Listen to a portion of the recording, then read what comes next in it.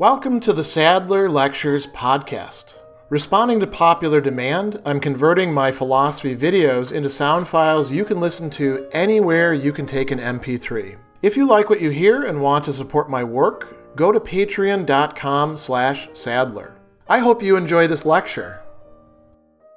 Philip K. Dick, in his address, The Android and the Human, is going to focus in part on differentiating the two from each other. And you might say, well, how can that be difficult? The androids are androids, robots of some sort. Human beings are living, breathing entities. Obviously, they're different from each other. And Dick says, well, it's not quite so simple. There are a number of ways in which human beings can be, as he says, instruments, means, rather than ends, and hence, to me, analogs of machines in the bad sense, in the sense that although biological life continues, metabolism goes on, the soul, for lack of a better term, is no longer there, or at least no longer active. The reduction of humans to mere use, men made into machines, serving a purpose which, although good in an abstract sense, has for its accomplishment employed what I regard as the greatest evil imaginable, the placing on what was a free man who laughed and cried and made mistakes and wandered off into foolishness and play, a restriction that limits him, despite what he may imagine or think, to the fulfilling of an aim outside of his own personal, however puny, destiny. And this is something that he thinks hasn't developed as something unique within our late modern technological age, but we're at significantly greater risk of this happening to ourselves and to those we care about and to other human beings more generally, in part because of the development and proliferation of technology, but also because of what we can call techniques or modes of using the human being, organizing what he'll actually call a science. And he talks about production of inauthentic human activity, and governments and other things like them, which could include, for example, corporations in our own time,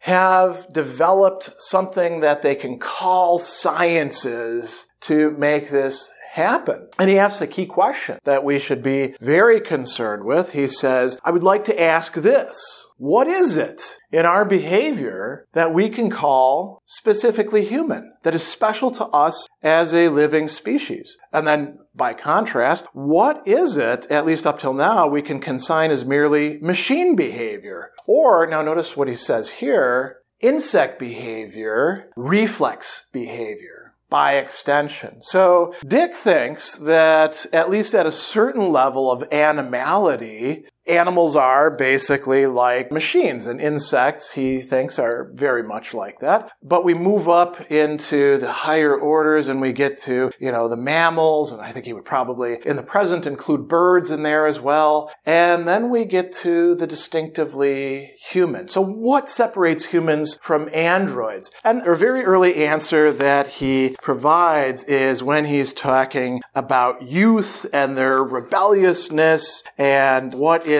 going on in this resistance. And he says that one of the things that's central to human beings, even if they're not particularly important human beings, is a kind of irreplaceability. He says, even the most base schemes of human beings are preferable to the most exalted tropisms of machines. And he says, I think this right here is one of the valid insights possessed by some of the new youth. Cars, even police cars, are expendable. They can be replaced. They're really all alike. It is the person inside who, when gone, cannot be duplicated at any price. Even if we don't like him, we cannot do without him. And once gone, he will never come back. And then too, if he is made into an android, he will never come back, never be again human, or anyhow most likely will not. So irreplaceability. Irreplaceability doesn't mean that every single person is a delicate snowflake and the cosmos, needs each one in its single place. It's not that sort of thing. There's just a more raw, you can't replace this person, even though they might be a dork or a schmuck or a terrible person. you can't effectively replace them with an android unless they've already become like an android themselves. So that's one. And then we've talked about, here's the second criterion. We've talked about this means and ends thing already a little bit earlier. And he says that becoming what I call, for lack of a better term, an android means to allow oneself to become a means. That is something that is used in order to produce something else. And the means could be somebody else's pleasure, it could be productivity, it could be keeping the other androids or human beings in line, it could be whatever you like, but if you're an android, you are a mere means, a tool, an instrument. And he says to become a means or to be pounded down, manipulated, made into a means without one's knowledge or consent. The results are the same. And he goes on and says, androidism requires obedience and predictability. And that's what we want of means so that we can actually use them without thinking too much about the means that we're relying upon. Very often we have a tool and we're not even paying attention to the tool until something goes wrong. And then we're like, why is this piece of chalk not writing the way that I want on my blackboard? Now we're paying attention to it, right? There's been a breakdown in the mechanism. But we don't ask the chalk, what would you like?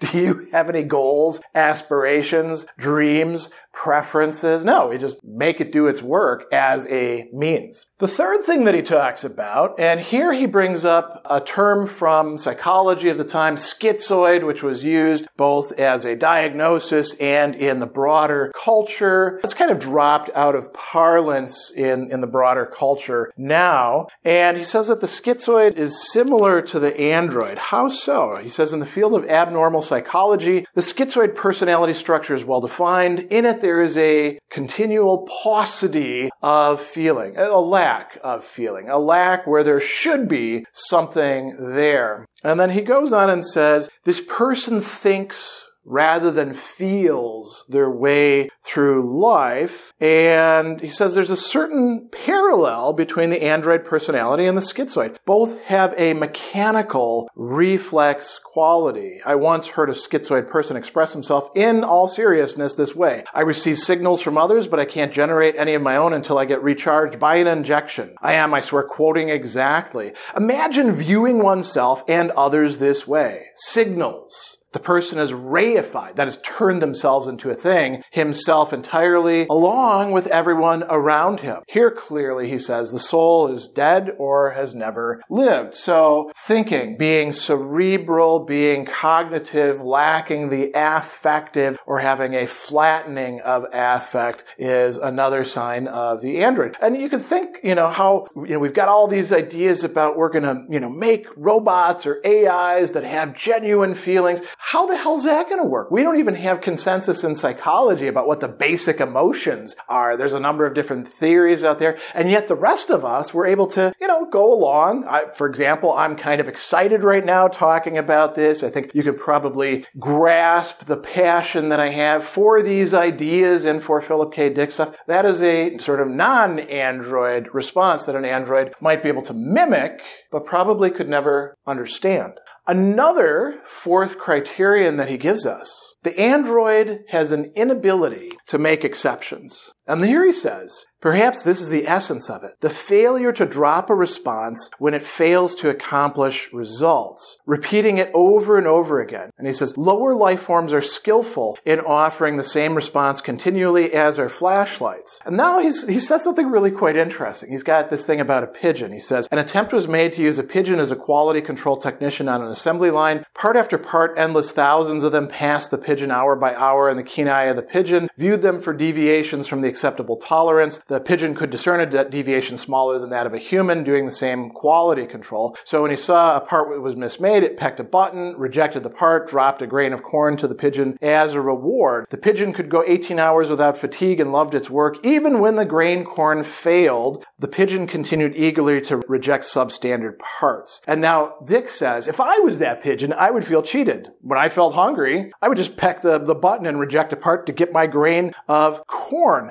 that would have occurred to me after a long period past in which I discerned no faulty parts. What would happen to the pigeon if, God forbid, no parts were ever faulty? The pigeon would starve. Integrity, under such circumstances, would be suicidal. Really, the pigeon had a life and death interest in finding faulty parts. What would you do if you were in that? Would ethics win out, or the need to survive? The android would say, the android mind, I am dying of hunger, but I'll be damned if I reject a perfectly good part. And Dick says the authentically human mind would get bored and reject a part now and then at random just to break the monotony. And he says this helps us to see the difference between the android and the human. The android can't make exceptions. Or if they make exceptions, it's got to be according to some rule. And then we could say, are there exceptions to that rule? We can go on from there. Then Dick brings up another thing, and he uses an example that I'm not going to go into here because it's quite lengthy, but he talks about an essential key revealing the authentically human. Now, the distinctions that we've been making up until this point assume sort of a nature already in place, a human nature. And Dick says, we do have a human nature and we need to understand it because no matter where we go, if we go to the stars, we're bringing that human nature along with us.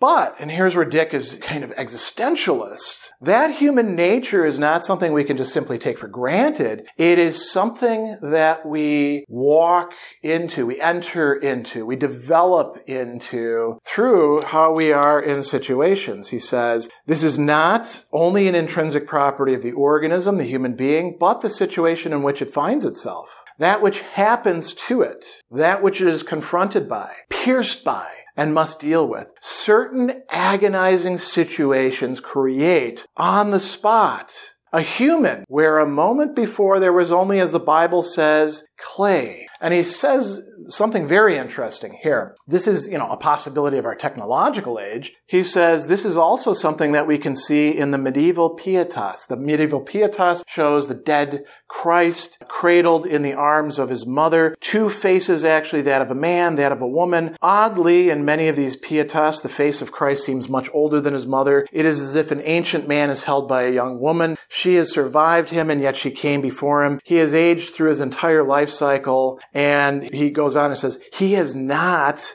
survived it. It shows on his face. She looks now, perhaps as she always did, not timeless in the classic sense, but able to transcend what has happened. In some way, they have experienced it together, but they have come out of it differently. It was too much for him. It destroyed him. Perhaps the information to be gained here is to realize how much greater capacity a woman has for suffering. And that is not that she suffers more than a man, but that she can endure where he can't. Christ may die on the cross and the human race continues, but if Mary dies, it's all over. And then he goes on and he says, I've seen young people survive things that would have been too much for me. Their humanness as they pass through these ordeals developed as an equation between them and their situation. I don't mean to offer, now this is very important, the mushy doctrine that suffering somehow ennobles, that it's somehow a good thing. One hears this about geniuses. They wouldn't have been geniuses if they hadn't suffered. I merely mean that possibly the difference between what I call the android mentality and the human, now here's a beautiful phrase, is that the latter passed through something the former did not, or at least passed through it and responded differently.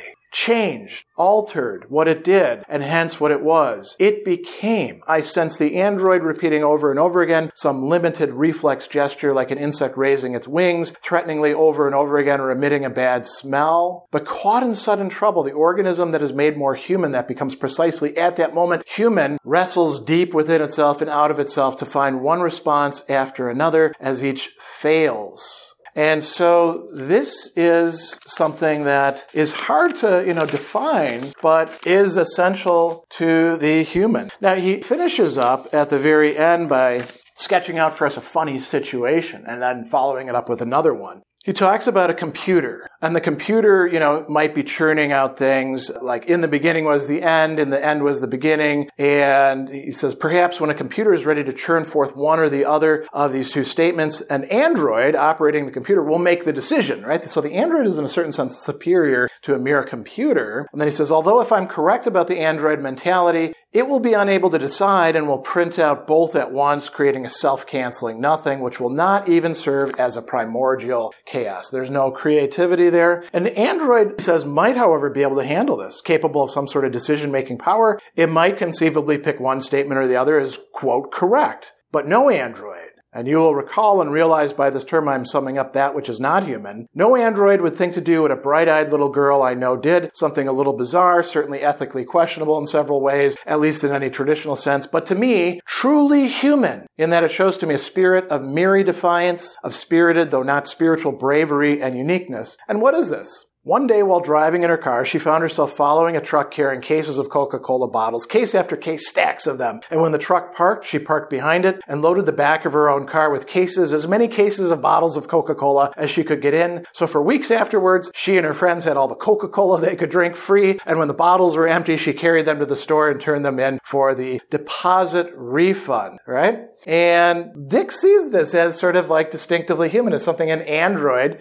It wouldn't even occur to it to do that unless you programmed, thief android or something like that. And then it would merely be acting out of its programming or circuitry. So this shows this spontaneity of thinking in terms of means and ends and actually serving the ends of oneself and one's friends shows another way of distinguishing the humans from the androids. So Dick has given us a number of very important considerations for thinking about how it is that human beings, so long as they haven't been reduced to an analog of an android, so long as that's not the case, how they differ from androids and can be expected to differ, probably going deep into our future, where Dick says we actually live. This distinction will probably continue to hold. Special thanks to all of my Patreon supporters for making this podcast possible. You can find me on Twitter at Philosopher70, on YouTube at the Gregory B. Sadler channel, and on Facebook on the Gregory B. Sadler page. Once again, to support my work, go to patreon.com/Sadler. Above all, keep studying these great philosophical works.